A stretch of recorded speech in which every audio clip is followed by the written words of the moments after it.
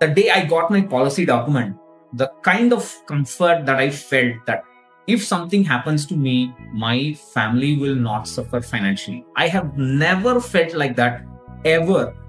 Even after seeing 90% returns annually from the stock market, or seeing my corpus hit that financial freedom levels, no, nothing can replace that sense of relief that I have.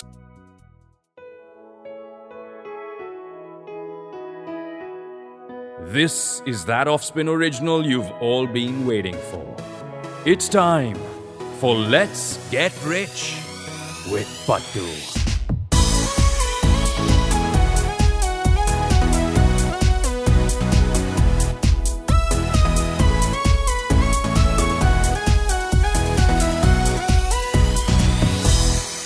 We're in week 3 of Get Rich with Pattu. The main man is in the house. Pattu, how are you doing? Doing great, thank you. All right, we're going to dive straight into a question. No introduction, no googly question. I might have one at the end, Pattu, for you. It might get a little personal and you can tell me to shut up and not answer it. It's your choice. But getting to today's question, here it is. Should I invest in insurance plans, products, or in fixed deposits? Which is best? I want to continue this question with a personal story, Pattu, from probably when I was in my early 20s. Not so long ago, by the way. I remember this scene very clearly. We were sitting around the dining table at home. My mum, my dad, and somebody they trusted a lot who happened to be an insurance salesman, right?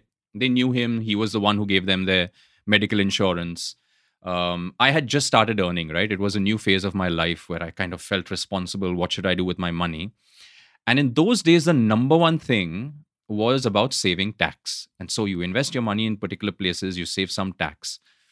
And then this endowment plan was proposed. Let's not name the brand because, all brands do the same thing, right? These products which are endowment plans, which suppose something happens down the years, this is the amount of money that your parents will get. And the nominees were my parents. There was something about, there is something called, what was the term they used? It was something like sum assured. That's the term they used. This is the sum assured. But I said, are you sure you can assure it? No, it actually depends on market. If the markets go up, you get more. If the markets go down, you get less. And for some reason, of course, I was a complete novice. I said yes and paid the insurance. It was a yearly one-time payment. And then I paid it the second year and I paid it the third year. This continued for 5 or 6 years. And slowly I was getting wiser about how things worked, etc., etc. What I actually did after the end of 6 or 7 years, I'll reveal at the end of the episode. But over to you, Pattu. I speak too much, as usual. How do you answer this question? Insurance products or FDs? I would say this is a wrong question to ask, first of all. And I would say the person who's asked this question should first not worry about products and worry about what is it that he or she is aiming to do. Because like we talked about in the first episode, a recurring deposit or a fixed deposit is a savings product. And that is a very good option for those who have a short-term need. So they want to go on a holiday after 1 year, 2 years, they want to buy a bike, mobile phone, laptop, whatever. Then they can start an RD or an FD depending on their cash flow. They have a small amount with them, they can start a fixed deposit. If they want to take it away from their salary every month, a small slice, they can start a recurring deposit. So that's how the deposits work. So they're good for short-term needs, but not for anything else. Now, insurance products, I would say the only insurance product that we must invest in is a pure term life insurance product. Amazing.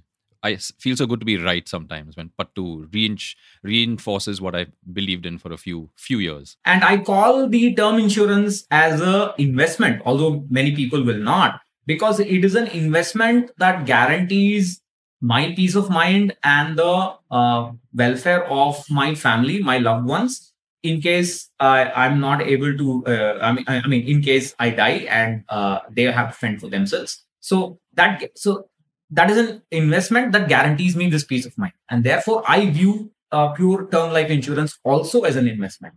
However, there are also a multitude of other investment products which give you something back.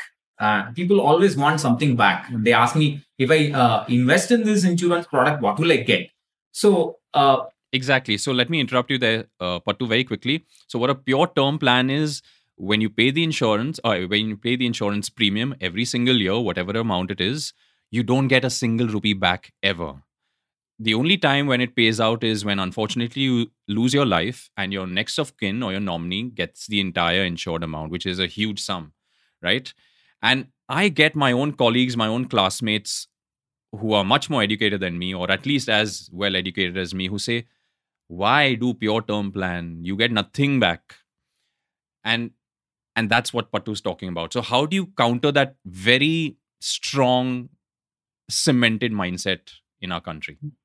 So what you just described is what is now called as a plain vanilla term insurance plan, because now people, the insurers have got intelligent. They know that people will buy an insurance product only if they get something back. So they have now come up with term life insurance product with return of premium, or with a limited premium payment window and so on. But I would say avoid all of that because they are a lot more expensive, and just buy a simple term insurance product where, like you said, you get nothing back if you outlive the policy. And if you don't outlive the policy, your nominees will get the sum insured. Now, of course, people are always going to ask, why should I invest in this? Because I get nothing. But like I said, I felt wonderful when I actually purchased my term insurance policy. I got it about 12 years ago. It's a very expensive policy. My 60 lakh cover from LIC cost me a whopping 36K a year, because at that time I was obese and I had a high blood pressure. So they loaded the premium for that. And in those days, there was just only one online player. Today, we have everybody selling online term insurance. But that the day I got my policy document, the kind of comfort that I felt, that if something happens to me, my family will not suffer financially. I have never felt like that ever. Even after seeing 90% returns annually from the stock market, or seeing my my corpus hit that financial freedom levels. No, nothing can replace that sense of relief that I have. So, like I said, you're paying for that sense of relief, and it would be irresponsible to assume that I can just buy myself an endowment policy or any kind of ULIP or something for a very small premium, and where the sum insured is just a fraction of what is actually required, and you'd feel comfortable with that. That's not possible. So I would say the responsible thing to do is buy yourself that at least 1 crore term insurance plan, which everybody does, and you have to buy it and get the policy document in your hand to imagine what the joy you get. It is. I truly understand what you're talking about. I had not bought pure term insurance until I had my first child, which was also quite late, right? And that's when you really feel that sense of, it's almost like a sense of accomplishment, not only relief, but it was a sense of accomplishment that I've taken the right decision, and I've done the right thing for my kids, etc., etc. It's a great, great feeling. And of course, it was expensive when I did it as well. So take Pattu's hint, take my hint, do it while you're healthy, do it while you're young, do it for the people you love, and try and get that feeling, right? I know this is a podcast about money, but money can also make you feel really good, and you must experience that feeling. Getting back to the topic, we love segueing right away from the topic. So you said no insurance products and no FDs until you know what the purpose is. My question is now going to start going to the territory of controversial, etc., etc. Why are these products allowed? Why does the government allow such products which really don't do much for you on either end, as investment or as insurance? I would say every product has got problems, not just endowment policies. I would say mutual funds also have problems. In fact, we have seen a huge increase in the number of mutual fund investors in the last 5-6 years. But many of them invest with the wrong perception in mind. They believe that they will get huge returns by just remaining invested in a mutual fund, doing an SIP. That's a flawed perception. So I would say there's nothing different between a guy who buys a endowment plan without reading its terms and conditions, without understanding the impact of buying that over the next 10 years. What is the return it's going to offer? What is the inflation of my need? And the investor putting money into stocks or mutual funds, assuming huge returns just by staying invested. So I would say all products have this problem. The solution is only financial literacy. The solution is only when we learn to respect our hard-earned money. So many of us don't do that. That's my feeling. We have to take some time to read the terms and conditions and understand whether this product is actually suitable for my need. If people bothered to do that, they would know that the endowment plans offer anywhere between 3%, 4%, 5% returns. And the actual realistic inflation in India is like 7, 8% approximately. And that is during a good time when the repo rates are low and the cost inflation index is low. And now it will be a lot more higher. So this means that when you buy an endowment plan, you're constantly losing the value of money over time. Although you know that the insurer is going to say, you bought it for those nice words, guaranteed returns, assured some bonuses and so on. But the value is going to erode with time and you're going to be left poorer than what you were when you actually purchased the policy. So the reason why people don't appreciate that is they don't do the research. And so they get what they deserve, I would say. And that's exactly why we're doing this, Pattu. We came up with this idea when Rajesh from the team said, listen, we have to do something with Pattu, who's doing the right thing and saying the right thing on YouTube. Let's do a podcast. And we very sheepishly and shyly and nervously called you up. And within 3 seconds, you said yes. And within a week, we were recording. And I hope this positively affects so many people. Coming back to my personal experience, right? So 6 years, I paid this premium of an endowment plan with some piddly sum assured, etc., etc. I stopped paying the premium. I literally stopped, and it went up into something called paid up. I don't know if you're aware about this, Pattu, but it goes up into paid up. And hopefully at the end of this 25 years, I might get some small amount. I'm waiting with bated breath for that amount.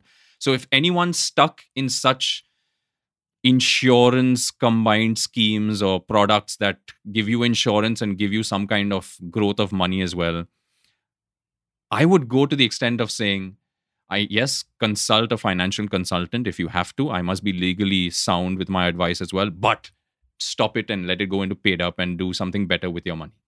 Do you support that view, Pattu?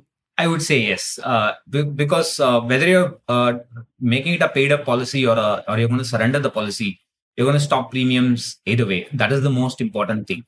And paid up or surrender is basically, that depends on the kind of loss perception a person has. And when you tell a person to surrender a policy, they ask how much will I get? And they're going to get about 1/3 of what was assured to them. And they say, oh, that's a loss. I tell them, look, that's a loss. But if you're going to take this premium and put it into a mutual fund, after a few years, you're going to gain or lose that sum assured every day in the markets, right? Because of your wealth is going to grow. So you must understand that this is just, think of it just as that market volatility. But people don't accept that. So they would like to make it paid up. So I would say it's fine. Whatever, but stop paying premiums. Absolutely. And cut your losses. It is ironically, Pattu, and we're not perfectly sure about this fact, but it could be a fact that this is the number 2 selling financial product in India, which is these endowment, these combination plans which combine insurance and growth of your money after fixed deposits. And that's scary to know. If somebody wants FDs or insurance plans because they are low risk, what would you recommend apart from them for any other low risk appetite person? I would say first evaluate your risk appetite and understand what you actually mean by low risk. So there is Paisa guaranteed chahiye. Yeah. So that's unfortunately is the biggest risk we take, and that propels us to make biggest investing mistakes. That we want something assured, but we neglect the fact that inflation is constantly eroding into this assured sum, and we're going to be left poorer than what excuse me than what we were when we started the investment. So that's the reason why I keep saying track the expenses that you have. What were your expenses 2 years ago, 3 years ago, 5 years ago, and look at how it has increased with inflation, and that will tell you if you project it out into the future, how much your how much money you need in future, and what is your benchmark return for your overall portfolio. So the benchmark return should be after tax at least equal to, according to current inflation estimates, I would say at least 8%. That's for an overall portfolio, everything included. And clearly, if you buy something that's endowment with a guaranteed or assured tag on it, you're going to get much, much less. And the only way you're going to make up is by investing a lot more. But very few of us have a lot more to spare. So it's a no-brainer that you should not buy this. Very interesting question that's come into my mind when you mentioned that 8% at least, right? So just yesterday, I was arguing with my parents.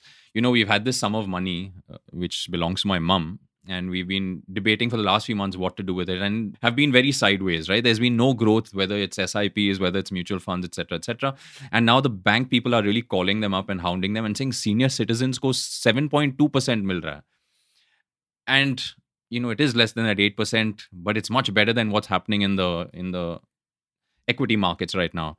And so we are on the verge of putting a large chunk of money back into fixed deposits, which I had to battle with them for 3 years to take out of.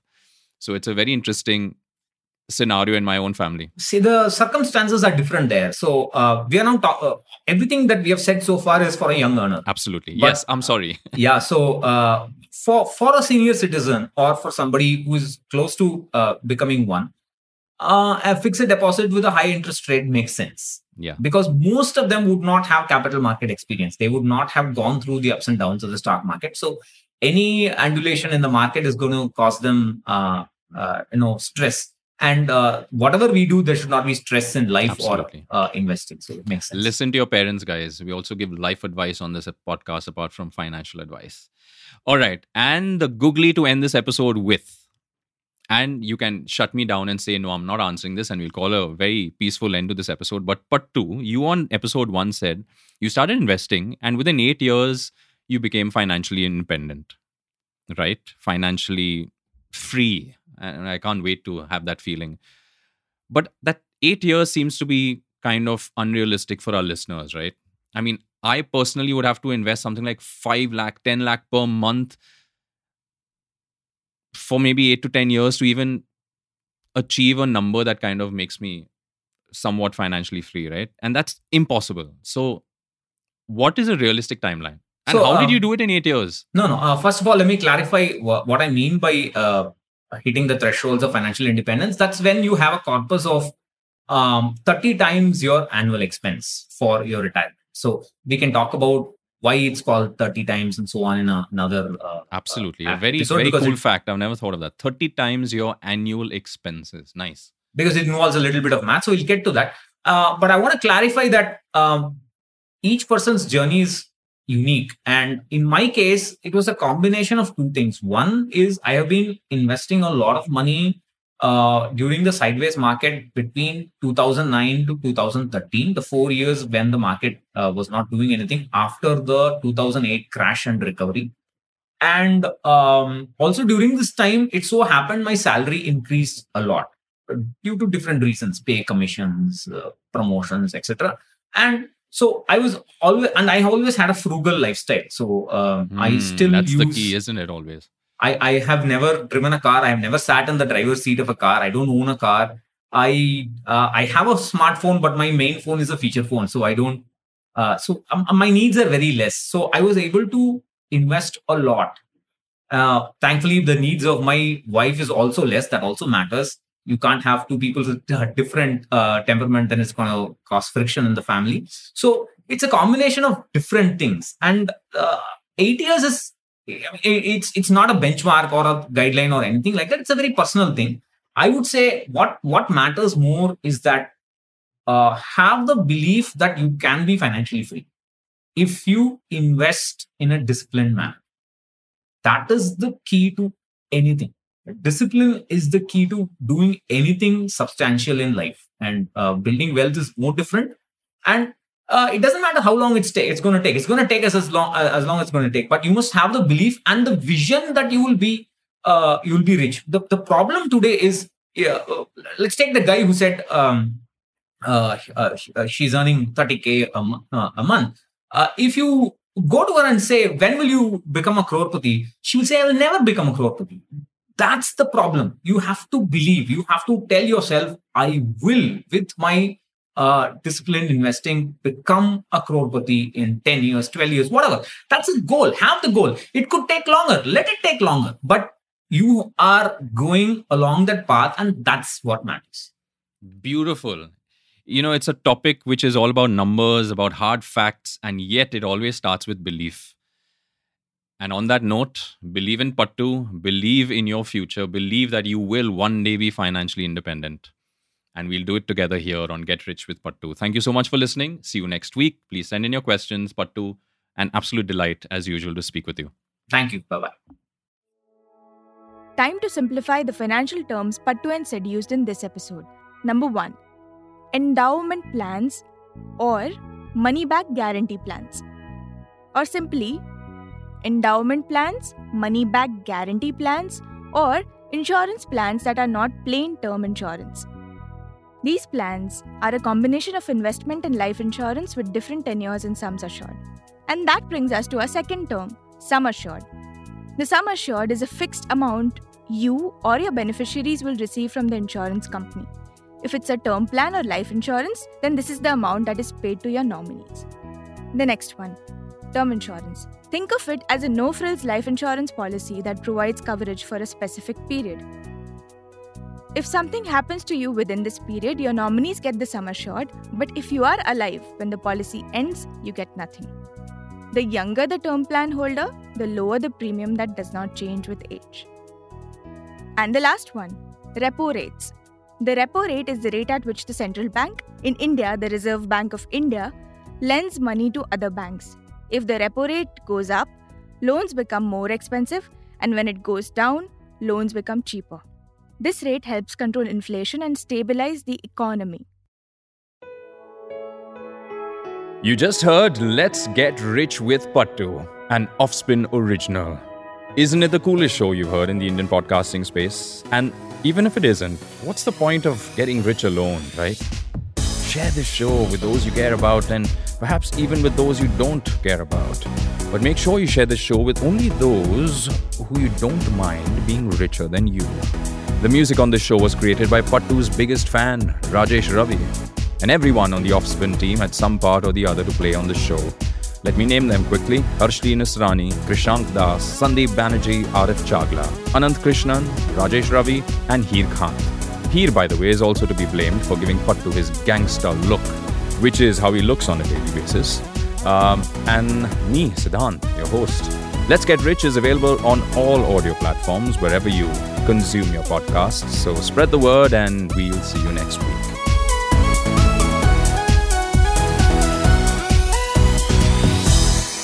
You know we do this show only to help you guys, right? But if you're listening and you're that one person who has perhaps lost money and holding it against Pattu or me for making you lose that money, then not only are you a mean person, but you also need to listen to this legal disclaimer. This podcast is for educational and entertainment purposes only and does not constitute any financial advice. Views expressed are not official positions of financial institutions or Pattu or mine for that matter. Although we strongly believe in them, listen to this disclaimer even more carefully. We recommend consulting a qualified professional before making decisions. We disclaim liability for inaccuracies or losses from using this information in our show. By listening, you agree that the host, guests, and producers are not only awesome people, but they are not responsible for your financial decisions or outcomes.